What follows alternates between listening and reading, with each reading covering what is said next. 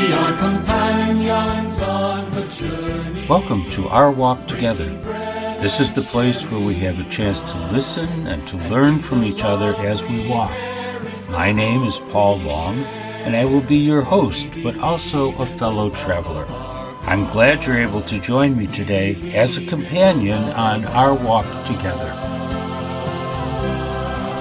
We are companions on the journey, breaking bread and sharing life, and in the love we bear is the hope we share, for we believe in the love of our God. We believe in the love of our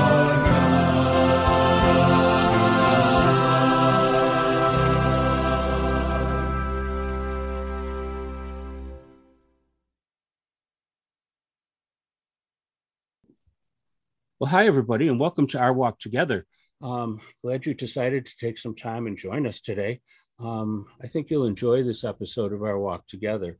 In this episode, we're going to be exploring the life of a person who's very, very important to all Franciscans, and that is the life of St. Clare of Assisi.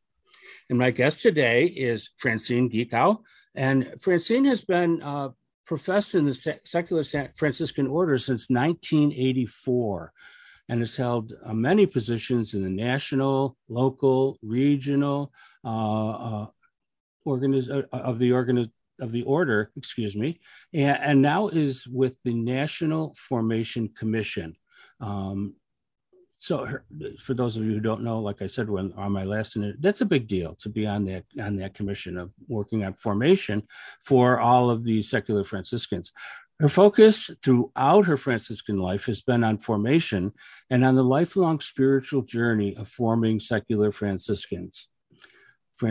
Francine has a certificate in spiritual direction from Cardinal Stratich University and a certificate from the Institute of Contemporary Franciscan Living.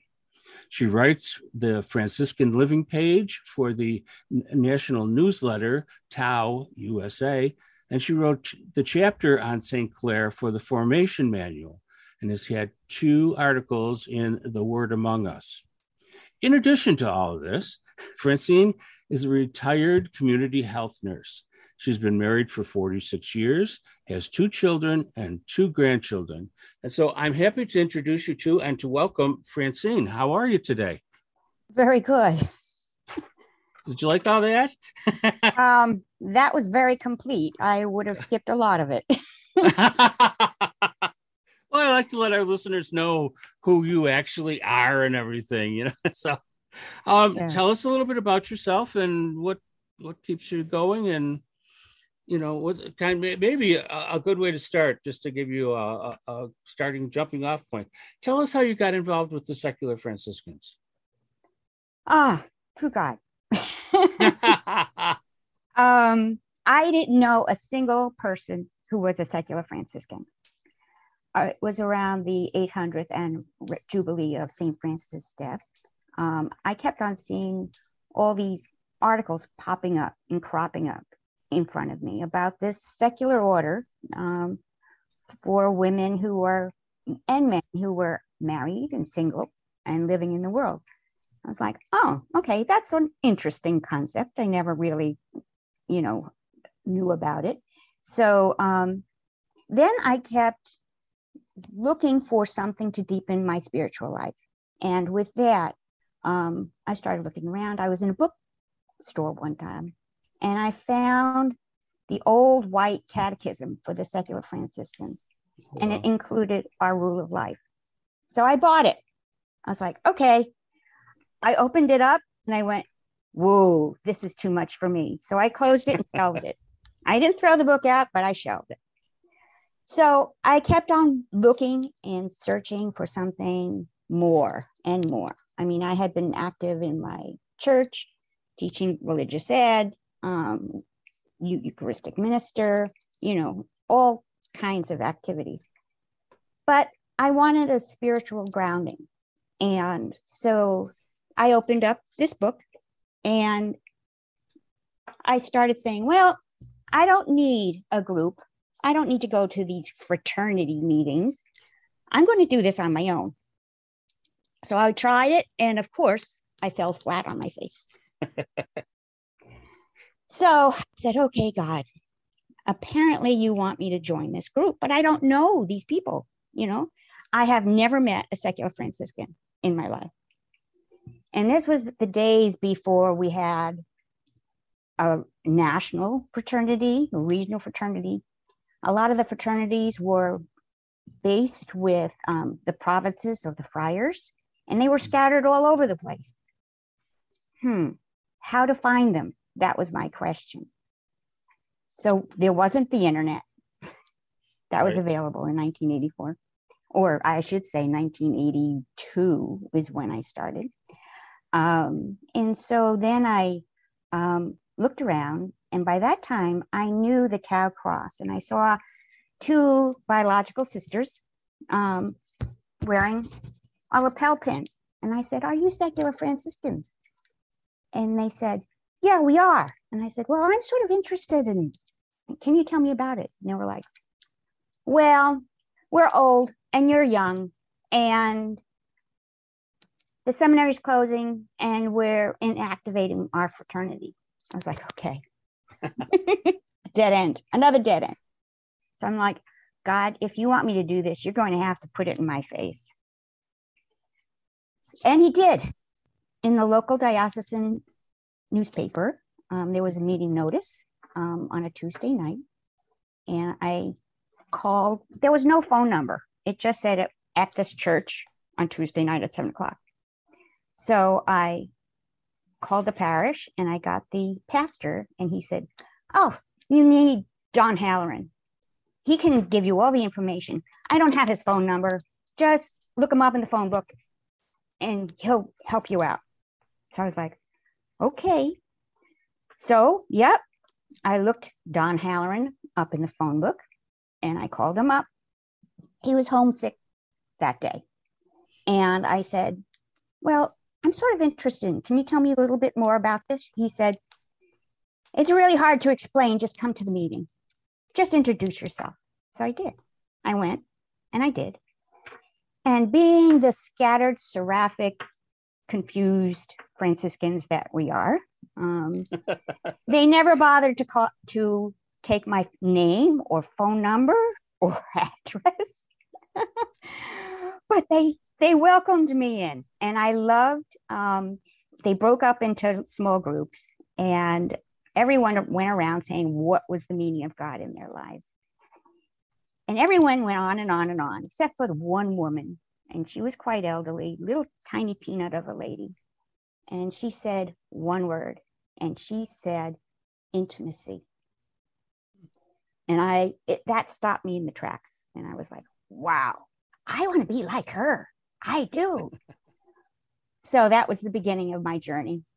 Eventually, I kept showing up, and they did get my name and phone number and things like that. I started initial formation. So it's amazing to me how many folks in secular Franciscans kind of share that same sort of story of trying to find information. I think it's one of the hardest things. I talked with others about it. It's almost like we're hidden someplace, and some kind of a secret thing, but it's really not. And for anybody who's listening, I'm just going to inject this right now. If you are interested, as we go along here, if you are interested in the secular Franciscans, there is something that I didn't even know about till a couple of weeks ago, and that is there is a phone number, which is 1-800-FRANCIS. And people there can help you to get in touch with your local people and all that. So, remember that 1-800-FRANCIS if you end up being interested in what we're talking about. Sometimes God works in strange ways. So, Francie, tell me, I know that one of the things you are especially attuned to is the life of St. Clare. So let's start with that. Who is St. Clare? Well, let's start where people usually think about St. Clare. They know that St. Clare was living at the same time as Francis, and she was a Franciscan and a Poor Clare. And you saw her statues with perhaps with holding a ciborium, or with a lily showing her virginity, or a little box that looks like a light. Now, ciboriums, I hate to tell you, were not available then in the 13th century. The Eucharist was in a little box, okay? And that's what, when she saved Assisi from the attack from the Saracens, that's what she had, not a ciborium to hold up. And most people are familiar with the brown robes of the Poor Clare sisters, and a simple rope and sandals, perhaps. Nowadays, a lot of the monasteries have slightly different modifications because they're all independent. Some of them have floor-length robes, some of them shorter dresses. Some wear veils, some don't wear veils. But being a woman of medieval times, St. Clare wore a very simple tunic, and she was tonsured, which meant that her hair was cut off, and she wore a veil. And her greatest love was what she called the privilege of poverty. Okay, she didn't want to own anything or have anything of her own, only by what was given by God to meet her and her sister's needs. And she fought long and hard for this privilege of poverty because the institutional church wanted to care for the nuns and the sisters. There was a little feeling of chivalry, of protecting these nuns, and monasteries at the time had endowments and dowries and were given land and orchards for their sustenance, and some of them came from royal families, and they even brought their servants into monasteries to serve them. St. Clare didn't want any of that. She wanted the simple lifestyle, depending only on God's beneficence. So, that was one of the things that attracted me to her. And also, she was such a very strong woman when you look at it. Here she was, born a noble woman, and she stripped herself of any of her dowry, any of her riches, and left penniless escaped from her parental home to join with Francis. And she was left without titles, without any of the trappings that she had grown up with a very poor lifestyle. Okay, and so she had to be a very strong woman. And she was adamant about the way her life would be lived in monastery. And she was the first woman to write a way of life or rule for a Franciscan order, for any at the time. So she was groundbreaking. She didn't have any separation between her sisters. They all worked and they all prayed. Some of them didn't serve others. Right. She thought that the position of the abbess was to serve, and she would be the servant of the rest of the sisters. So I just thought, wow, she was some woman, and she's so unrecognized in her own right. And her spiritual teachings are hidden gems. You talk about the Franciscan order, third secular order, being a hidden gem.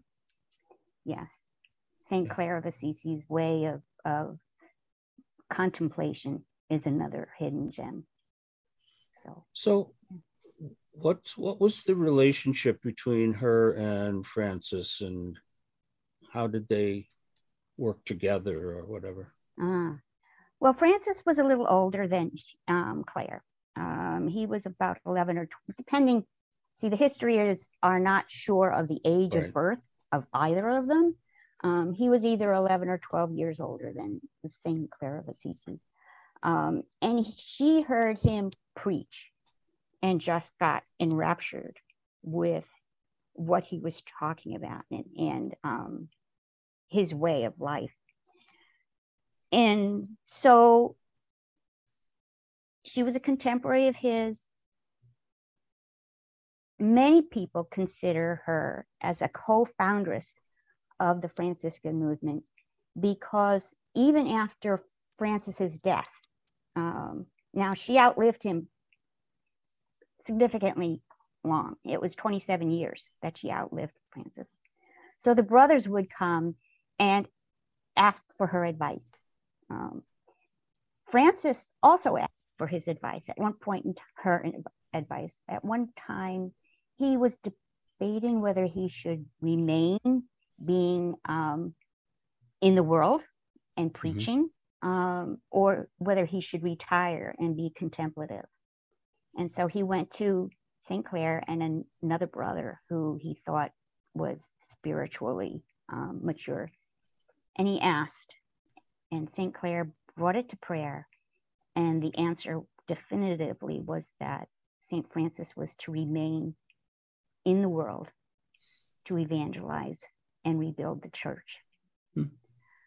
So Francis counted on Clare. But there wasn't a lot of times when he could actually visit her. And sometimes he held back from visiting her. Maybe, I don't know why, but maybe because he might find that it would take his focus away from perhaps prayer, but anyway, it was a very fruitful experience between both of them. And I know, just in the same vein, that the story is that Clare was the one who actually took care of Francis at the very end of his life. That's part of a story that I was hearing about. Any truth to that? Well, you think? The brothers were there, and Lady Jacobi de Tondi, who was, they think she was a secular Franciscan, wasn't sure, but she came and brought some of his favorite foods near the end of his life. He asked the brothers to notify her, but she was already on her way. Clare and the sisters were able to view Francis's body because they brought his body past the windows of San Damiano, where they were staying.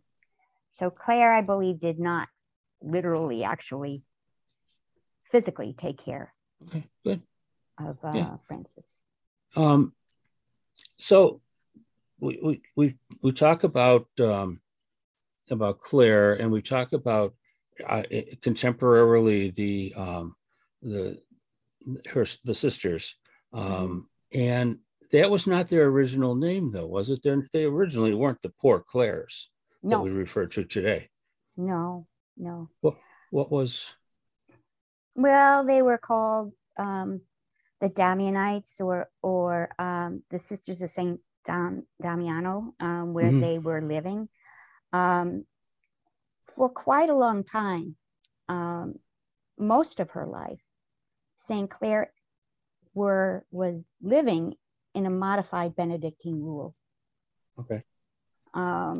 When Francis accepted her as a foundress of the female branch of the order, he, to protect her, I think, from her family coming after her, he installed her in a Benedictine monastery that had what was called papal privilege.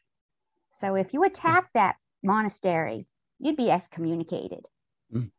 So her uncles came and tried to convince her to leave, but they could not bodily force her to. Her sister, Caterina, also by the name of Agnes, was not so fortunate. They actually started dragging her out Oh, wow. physically, but they were not in that monastery at that time.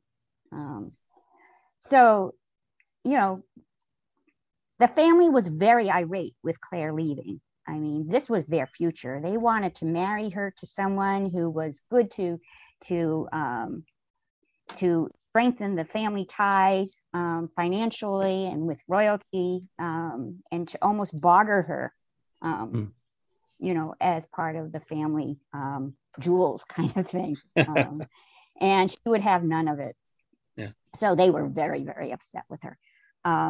But most of the life, until 2 days before St. Clare died, they lived under a modified Benedictine rule. Most of the Benedictine rule, because her monastery and very few others actually were able to live by the privilege of poverty, is what it was called. Because they just, the cardinal at the time just felt that, just like Francis, you can't live like that. You have to have some way to provide for yourself, not just God, you know. Yeah, so, exactly. So it took her life until 2 years before her death to actually get the privilege of poverty for her sisters. Wow. And actually have her rule of life, her way of life accepted. Wow. Yeah. I think sometimes we make a mistake of not realizing the culture that many of the people that, you know, we call saints today came from. And the story sometimes the story sounds so strange to us because we just don't quite understand where they were coming from. You know, the whole thing with Claire and you know, leaving her family, what that was like, and even the protection that the sisters had to have, because and at that time it was what men did. You protected the ladies. You didn't, you know, they couldn't be on their own. You always had somebody with you. So I think we need to learn sometimes what life was like in that particular time. Now, Claire, was she a member of the nobility of? Minor nobility, yeah. Minor nobility. Yeah. Okay. She was the daughter of Ortolana and Favaron Affreduccio, of the very powerful Affreduccio family. So that's why they were so upset with her to leave it all behind. The other thing about monasteries at the time is that, and why, keep in mind that the reason why monasteries had such strong rules for enclosure was that if you lived outside the walls of the city, you would be open for attack. So monasteries had been known to be attacked by people, raided, and the nuns raped. So it was a pretty lawless society outside the city walls when you think of it, and that's why some of these protections were built in. And also, at that time, canon law did not allow for the active ministry of the sisterhoods that we have today. If you wanted to be a nun or a religious with vows, it had to be in a monastery in an enclosure. Yeah. Sometimes it seems we haven't gotten a lot farther than that in present society, but that's a whole nother topic. Right. So, how would you, if you had to, give us maybe just a little synopsis of what was the basic teaching that Claire had? What was her basic message? I suppose it's a good way to say it. Well, she identified a way of prayer that all of her sisters, whether they were literate or not literate, could use in the monastery. And it's pretty simple, but it is pretty deep when you get into it. There's 4 main areas. First is to gaze. And this gazing is a very loving gaze, and to gaze with empathy to what you are seeing. And this is looking at a statue, looking at The favorite gazing that Clare loved doing was on the crucified Christ. She really emphasized the crucified. And her writings are very flowery, very medieval, talks a lot about her spousal relationship. And I'll give you a sense of that in a little bit. Sure. So the first section is gazing. So you enter into what you're seeing with your heart. Okay. And also Clare uses gazing with a mirror. And the mirror image in medieval times is not what the mirror that we have now. A medieval mirror was sort of polished metal. It was wavy, it wasn't flat, it was scratched, it had pits, it was not very clear to see. But she thought that the mirror was Christ. And you look into the mirror of Christ and he looks back at you. So there's reflection there, and you have to attend to it. And she said that the border of the mirror was the poverty of him who was placed in a manger and wrapped in swaddling clothes. And then reflect on the surface of the mirror, the holy humility that Christ had, and then blessed poverty. And she said, contemplate the depths of the same mirror, the ineffable charity and love that he chose to suffer on the tree of the cross for us, and to die there a most shameful death. Then she goes into considering, and it flows right into considering what Christ has did for us. And not to rush through this, but to really spend time and sit with it. You can attend to what is occurring, and she wants you to respond and remember what's happening there, to remember and to keep it, savor it. And then you go into contemplate, where you spend time just in the presence of God, without words, with your heart touching his. And she said, as you further contemplate his ineffable delights, riches and perpetual honors, and sighing, may you cry out to the great desire and love of your heart. And then finally, as you come out of the contemplative part, you emerge into a desire to imitate him and to remember what has occurred during this prayer time, and resolve to act as Jesus did, so you can taste the hidden sweetness from the beginning God himself has reserved for his lovers. So a lot of this information that we have about her way of contemplation was found in 4 letters to Agnes of Prague, which is a different Agnes that from her sister. But Agnes of Prague was again another noble woman in Prague who heard of St. Clare and her way of life in the monasteries and wanted to start a monastery in the way of St. Clare. So it was catching. Yes, catching on, caught on, and became rather large. So let me just jump a little bit to contemporary times, because I know that you wrote in the section in formation. By the way, for those who don't understand what formation is the process that secular Franciscans go through in order to learn what the rule is, how it affects our lives, and so on and so forth. But you wrote the section in formation about St. Clare. So what does St. Clare have to say to us today, and how does that fit into the formation of a secular Franciscan? Well, formation is ongoing. As a secular Franciscan, your formation never ends. You're completely formed and reformed your whole life. Okay. Because our middle name is conversion. We're brothers and sisters of penance, and the original meaning is metanoia, or conversion. So what Clare speaks to me is her ability to stand fast in everything that was going around her at the time. You know, she strove so hard for the privilege of poverty and the way of life that her poor Clare sisters now enjoy.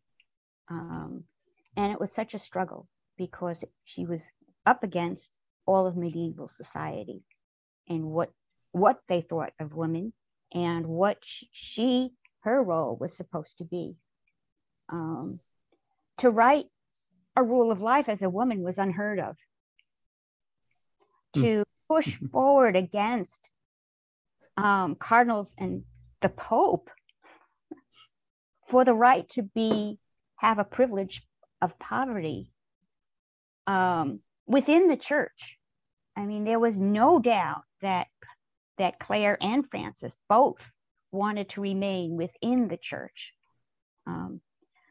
But she definitely strove for what she knew in her heart that God wanted, that visible sign to the world that, yeah, God will take care of you. He will meet your needs. And you can let everything else drop along the byways. So, and that kind of idea is difficult today. Little different society and everything besides that, but a little different way of looking at quote unquote poverty. I think the words that we use today are a little different in innuendo, I guess, anyways, than they were with Clare and Frances as well. But so how would you say St. Clare has influenced both the Franciscans of her time, and for anybody again who's unfamiliar, the Poor Clares, the Sisters of St. Clare, are the second order that Francis established, and the secular Franciscans after that are the third order. So those are three orders of St. Francis. But what was her influence over both her time then, her time now, and even the influence of her sisters? Well, I mean, she has what is called the feminine expression of the Franciscan charism, and the cloistered, enclosed expression of the Franciscan charism. If you ever go to a Poor Clare monastery now, you'll see women who are so joyful. It's incredible. And yet they have nothing. And they wait for God to meet their needs. We have a Poor Clare monastery where I live, and their stove broke down. They had no money to do it. Then the money dropped out into a donation from someone who had died and was given to them. And whoops, okay, now they had money to buy, a stove. But they had this big old cast iron stove from the Dark Ages. Wow. And it needed to be removed. And it needed to be having, plumbing in it for gas and stuff. Right. Well, lo and behold, people materialized and dragged that thing out of the monastery, Oh, wow. And whoop, okay, God took care of it. And I think, to me, it means that we, as secular Franciscans, we talk about poverty in a different way as detachment of material things, because Saint Elizabeth of Hungary was a queen, Saint Louis of France was a king. but they didn't consider what they owned their own, you know. They considered it was God's, okay? And whatever they have been given has been given to them freely as a gift to give back to others.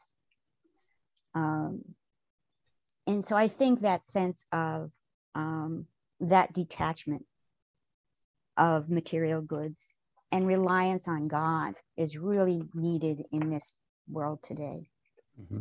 And the simplicity, you know, to keep God as a priority, to keep that prayer life, that intimacy going with God, so that you are fed and nourished in your life as a Catholic, as a secular Franciscan, or whoever you are. Whoever you are. Yeah. Now, you mentioned earlier that you were going to share with us, the words you used were spousal relationship. What was that? What did you want to share about that? I interrupted you all kinds of times, but okay. What did you want to share about that? If you read some of St. Clare's letters, when we don't have anything else except those and her way of life, her rule of life, that she actually wrote. But they're beautiful. And let me give you a little snippet of it. Draw me after you. Let us run in the fragrance of your perfumes, O heavenly spouse. I will run and not tire until you bring me into the wine cellar, until your left hand is under my head and your right hand will embrace me happily. You will kiss me with the happiest kiss of your mouth. Place your mind before the mirror of eternity. Place your soul in the brilliance of glory. Place your heart in the figure of divine substance.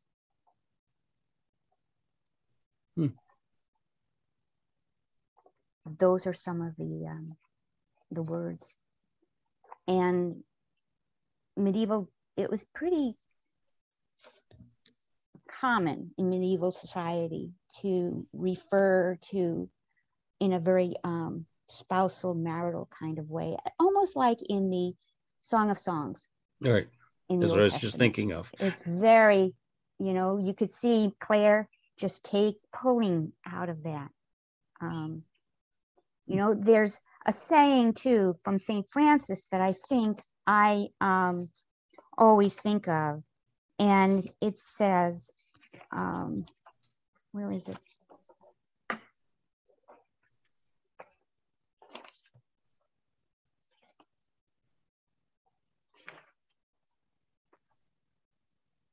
Oh, can't find it now. Can't find it. You never can find things when you're looking for them. Of course, yeah.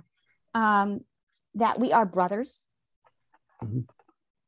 of God, of Jesus. We are spouses, and we are daughters and sons because we are family. And so that whole idea of family comes forth in our communities and fraternities in the secular Franciscan order and in the church as well. Because we have the common Father of all creation. So, Francine, if somebody wanted to delve more deeply into the life of Clare and the writings of Clare, where would you suggest they go to find that kind of information? Well, there is a very contemporary person, Brett Tolman, who has written a life of Clare of Assisi called St. Clare of Assisi, Light from the Cloister. And he has taken a lot of the most recent research done on St. Clare and has brought it into more of a storytelling mode. Okay, but so it's readable, but it's backed with a lot of footnotes if you go to the end notes of the chapter. You know, it's very up to date at this point in time. The other classic that I love that gives you a sense of St. Clare is A Light in the Garden by Marie Bodo. It gives you more of a sense of her spirituality and what she might have been thinking. And Marie Bodo is a very poetic type of writer. So and it's shorter, it's much shorter than that. And that's just the beginning of it. So you can go on there. I mean, there's text, there's early document books, there's, you can get a sense from Ilya Delio's book on Franciscan prayer, about her way of contemplation. So there's lots of them available. Great. So Francine, this has been enlightening. Can I say it that way? Lots of things that I didn't know. And I think for our listeners, a lot of things that gives them maybe some food for thought as to what they're thinking of and what they're thinking about. So I want to, before I formally thank you, I want to thank you for sharing all that. But I have a little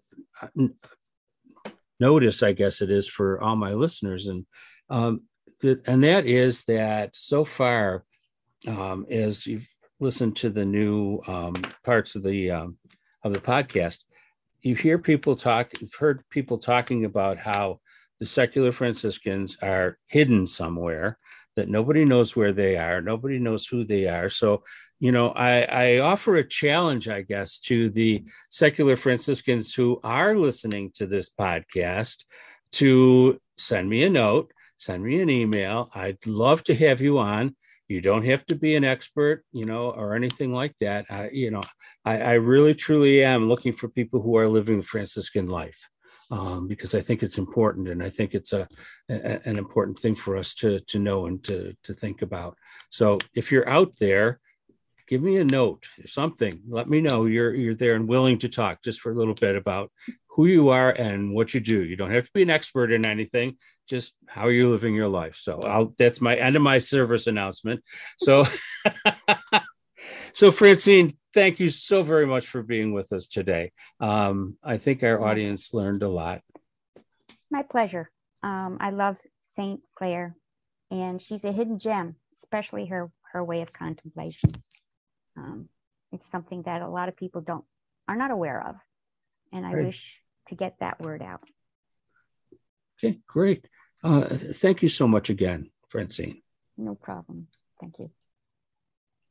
We are companions on the journey, breaking bread and sharing life, and in the love we bear. Well, the music means that our time together is at an end for now. I thank you for walking with me today. It's been a great blessing. Please visit my website for information about this and other episodes of the podcast, as well as additional information on how to contact me. It can be found at ourwalktogether.com. And please invite your friends to listen as well. And so, until we journey again, may the Lord bless you and keep you. May the Lord let his face shine on you and be gracious to you. May the Lord look upon you kindly and give you his peace.